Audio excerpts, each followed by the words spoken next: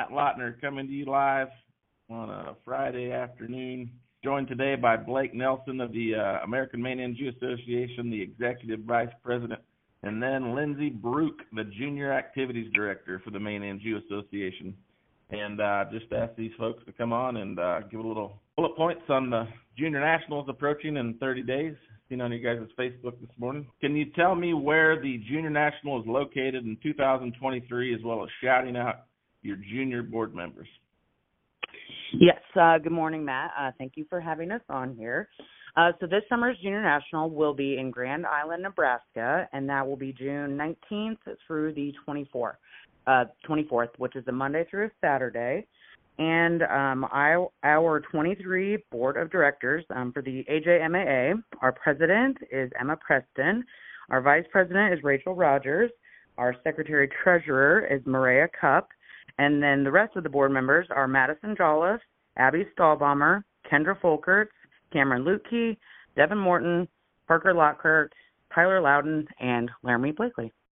So just tell me a little bit about Junior Nationals. For someone listening that has never been there before, could you list the activities that the kids can? I know that the entries have already passed, but list some of the show experience for the juniors that show week. You bet.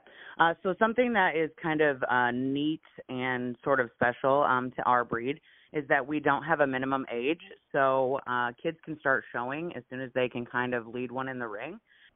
So that has really been kind of a neat thing that we have to offer our members and different exhibitors. And so in addition to that, we also have a program that we call our Littles program, and that is especially for those little kids that are ages like 4 to 8, 9-ish.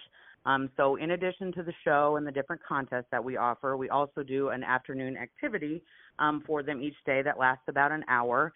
For the past few years, that has been headed up by some of your fellow Iowans, Sheila and Kayla Miller. They have kind of retired from that, but we will continue to do the Littles activity. But they come and they decorate cookies. They, make some sort of craft or whatever, and it's just kind of a neat experience for those exhibitors. Something else, we don't actually require contests. We do 7 different contests that would be, skill building, leadership, different things, speech, salesmanship, team fitting, livestock judging, quiz bowl, photo, video, showmanship, all of that sort of thing. And so even though we don't make them participate in those, we do get a lot of participation, and we get just as much participation in the stuff you would think, like livestock judging, showmanship, team fitting. Our quiz bowl is also one of the biggest contests that we have. We usually get over 400 kids that do that as well. So, for not making them do it, they still kind of want to do it. So that's another thing that's kind of fun for us. We were also, we were the first to have the kickball. And that's a really fun thing that we do, that we get a ton of participation in with the kids and adults. I think that we try to do a good job of kind of mixing our adults with our kids so that it's not just it's a family affair, kind of gets everybody participating, and just those are kind of some of the, I suppose, high points. And then obviously we've got a nice cattle show too at the end of the week. So. You betcha. That sounds really fun, and I did not know personally that there was no age minimum. So yes. That's an awesome deal that you do for the kids. So I definitely want to talk to you about the hyped up event that I've been seeing a little bit on Facebook over the last couple of weeks on Brett Carter's page. But just to finish this deal off, could you tell me how many states on average you guys get coming to your Junior National, and then the total number of kids that will show up and exhibit animals? Yep. So this year, and most people know, we do this event with the American Chianina Association. So this year, there are 29 different states that have signed up. As of our entry deadline was May 10th, and we've got right at around 655 kids. This is a question I want to ask Blake, but I'll ask you as well. Grand Island, I'm somewhat familiar with it, but what is your favorite steakhouse or place to eat in the evening out there in Grand Island? Probably the favorite place that we go to, it's right outside of the fairgrounds, it's called Texas T-Bones, and it's a little steakhouse, kind of sports bar type place, and it's really good. It's right outside, just right outside the gate. There's a lot of hype going on about a a wrestling match between Kent Jaecke and Bob May. Is that still going to go down? Did you find yourself some wrestling match?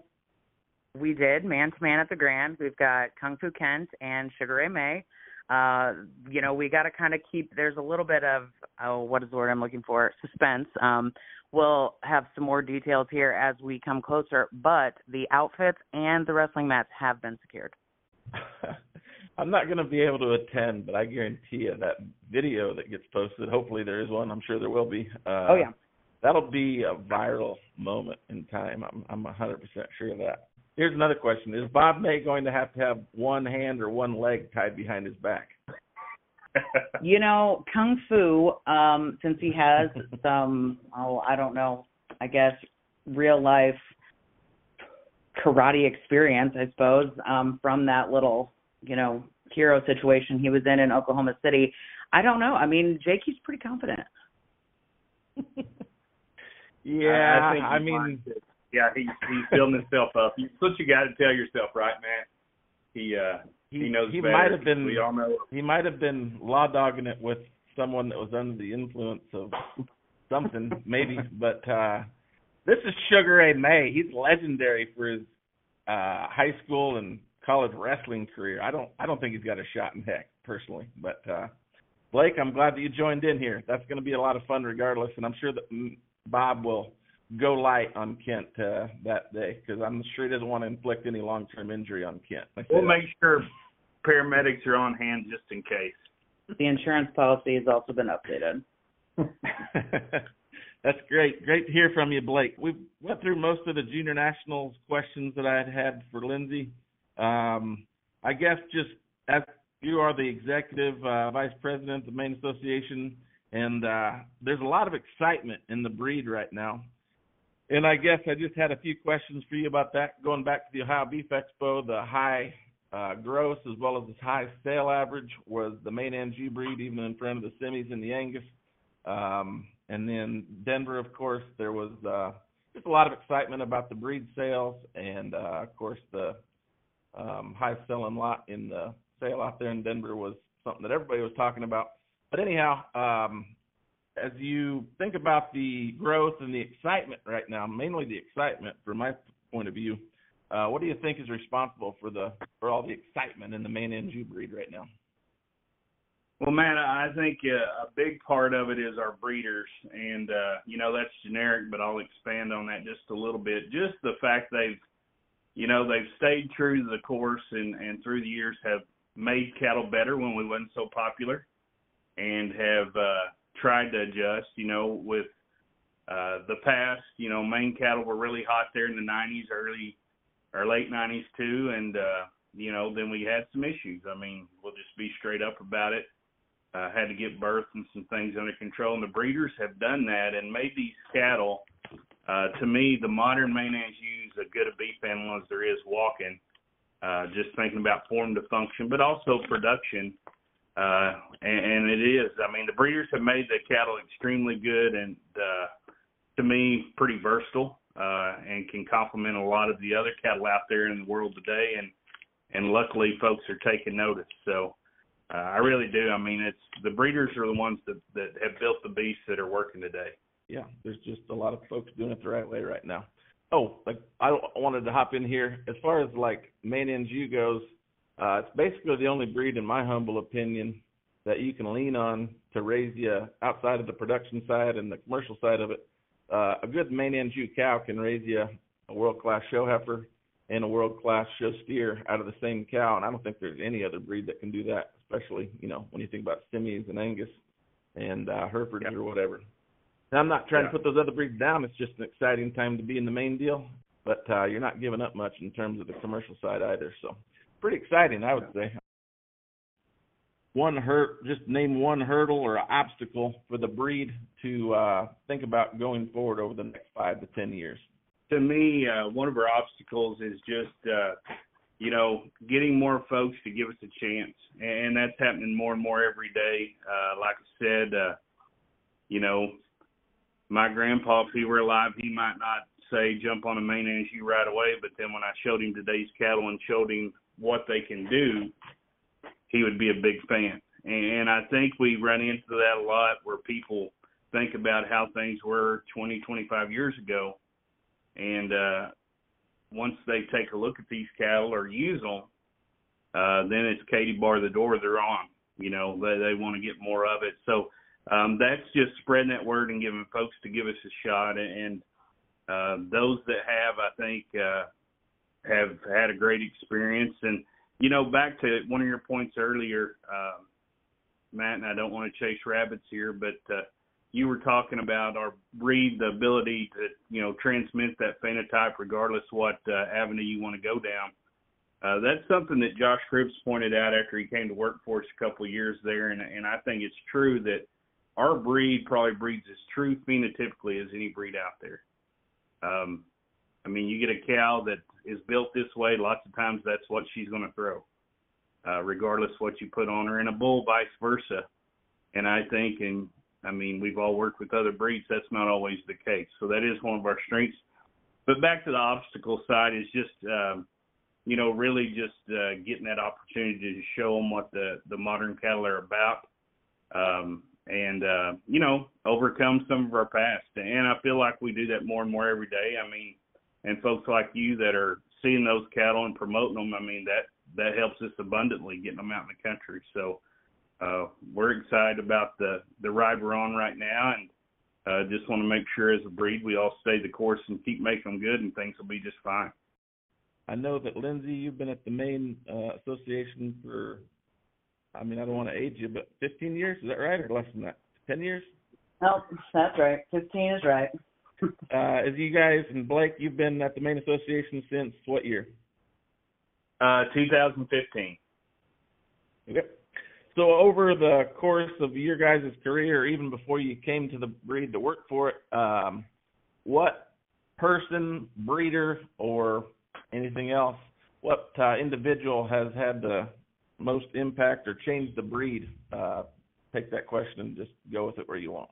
Well, I think it's tough to pinpoint one breeder. I mean, there are a couple of breeders that we see a lot of their prefixes floating around right now on cattle that are working, and have done a tremendous job moving forward. But if I'm going to have to pick one person, and I think you'd agree with me, it would have to be John Boddicker. You know, John was my predecessor here, and, you know, he was with the cattle through the ups and downs and with the Maine breed. And, you know, I think it'd been real easy for John to check out when things weren't quite going the breed's way, but he stayed true and kept the boat going and helped get it back on course, and we're getting to see a lot of the benefits from that today. I think from the time that I started until now, obviously John is one of my mentors, and I totally agree with what Blake says. And I think that we've both been very fortunate in here that we are supported by all of them, big, small, whatever. And that's something that we can, kind of hang our hats on too. And they've all, they're all everybody's friends. We all kind of get along, and that's the funnest part too of working here. Just kind of the family of people and everybody trying to work towards the same goal of making good cattle better. As I was waiting for you guys to hop on here, I just wrote down 3 names, and I wrote down Gerald Buck, John Boddicker, and Max Redgate. So I at least got thinking along the same lines as you guys. So, yeah.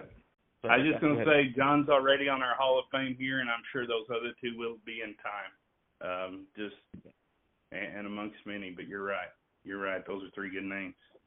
I'm sure that many of the listeners would know who Gerald Buck is, and Max Redgate was really popular Maine breeder in the 80s and 90s, and currently in the year 2023, he's running a low birth weight Maine Anjou herd, so EPD low birth weight, so a negative birth weight herd, and they're in northwestern Oklahoma. I'm sure that many people would know him, but some might not. Anyways, still active, so has several hundred cows, and he's changed his career. Yeah, and Matt, he's our largest registrar of cattle every year. And like you said, a lot of these younger folks may not remember the days of DJ Reflector and some of those bulls that Max had that, did really well, but has stayed with the breed. And he's one that feeds those cattle a lot into the commercial sector with replacements and different things, and quite a cattle breeder. He and his family do a phenomenal job, and we are thankful for folks like that. You bet.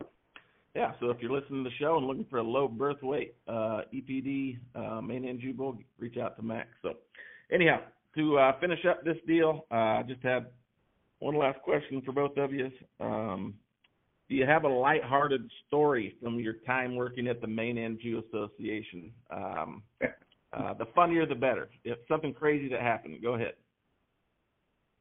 Well, that would get tough. Lindsey, do you want to go or you want me to go ahead? Go ahead. Okay. We really, and I say this, you know, probably one of our obstacles too is we have a small staff, but I think it's one of our strengths because, you know, we're really a party of 6 if you want to just get down to it. And we're fortunate with the crew that's on the road, Lindsey, Josh, myself, and Riley Barber. You know, we get a lot done with a small group that a lot of bigger staffs maybe do the same thing, but we're efficient. But I do want to brag on my staff or I shouldn't say my staff, our staff just a little bit, Matt, is, you know, this crew, all of them can flat out, when it's game day, they're gamers. And it doesn't matter if one of us is out or one of us is sick. We know everything's going to be just fine because the others step right in. And so that makes it a lot of fun. And we do, you know, that now that we have Congress in Denver, and we have, a 12 or 14-day run there between of not being home, being on the road, of cattle shows and a couple of big sales, you know, it would be real easy. And there's probably times that I wouldn't say it gets tense. We always get tired, but we handle it pretty good. And just like any family, we can get a little frustrated, but nothing goes too far. And on the light side of that, Matt, every year, or at least the last few, when we get through with that selling show at Denver, we typically will go out and have a good meal, maybe a steakhouse, but it's amazing. They would probably think it's crazy if people in Denver saw an SUV roll up with like 5 people jamming out the gangster rap and going nuts, because that's kind of how we release California.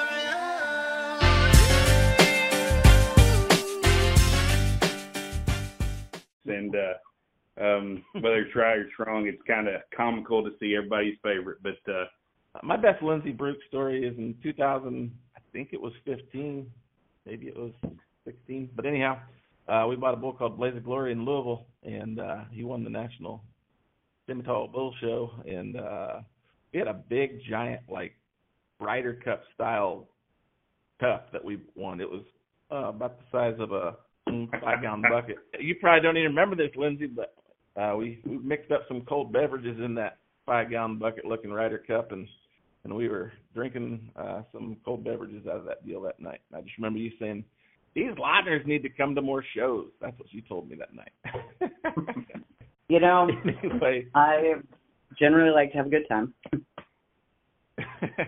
Nothing wrong with that. Either. I guess since I have you on the phone, Blake, I will ask you for one non-biased review. Before he was famous, a little bull by the name of BBR Mafia Max was out at the Blind Badger Ranch after Colorado State Fair.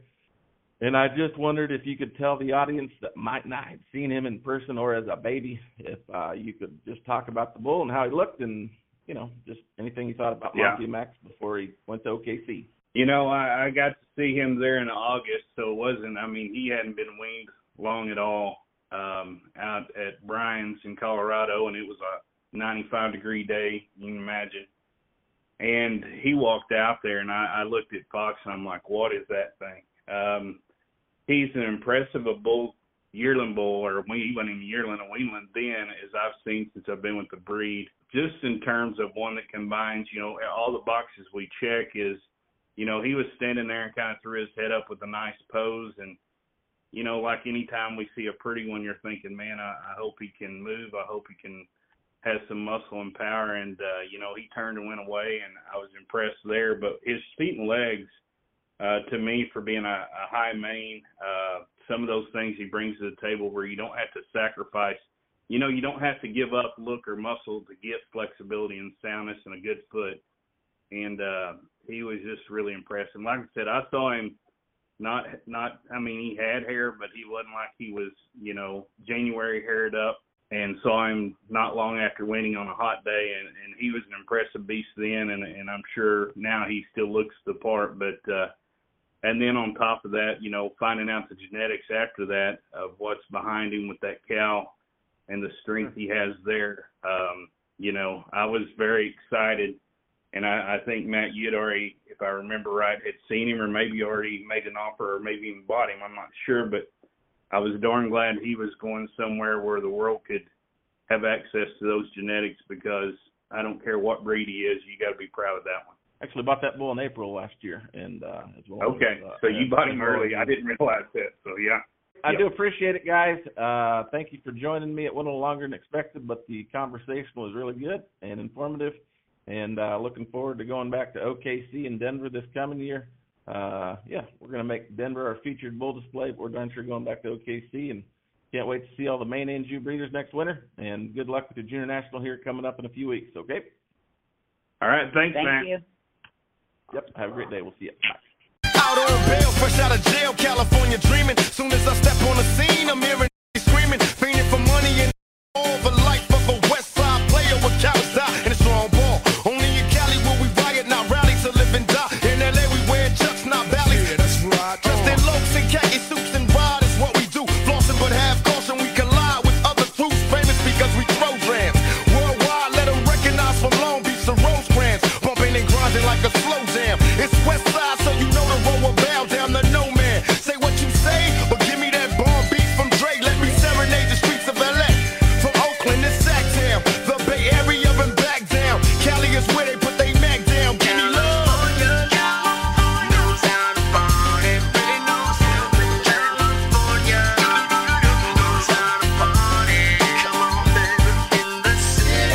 South Central.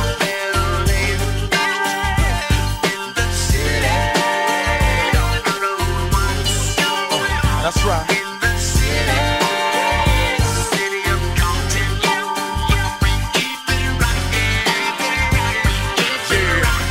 Now make it shake.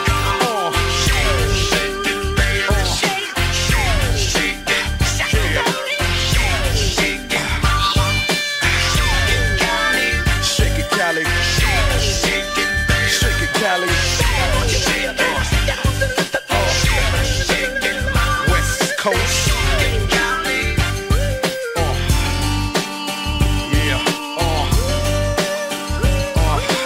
Long Beach in the house, Oaktown, Oakland definitely in the house. Frisco, Frisco, and LA up in this. Pasadena, where you at? Yeah, Inglewood always up to no good. Even Hollywood trying to get a piece, baby.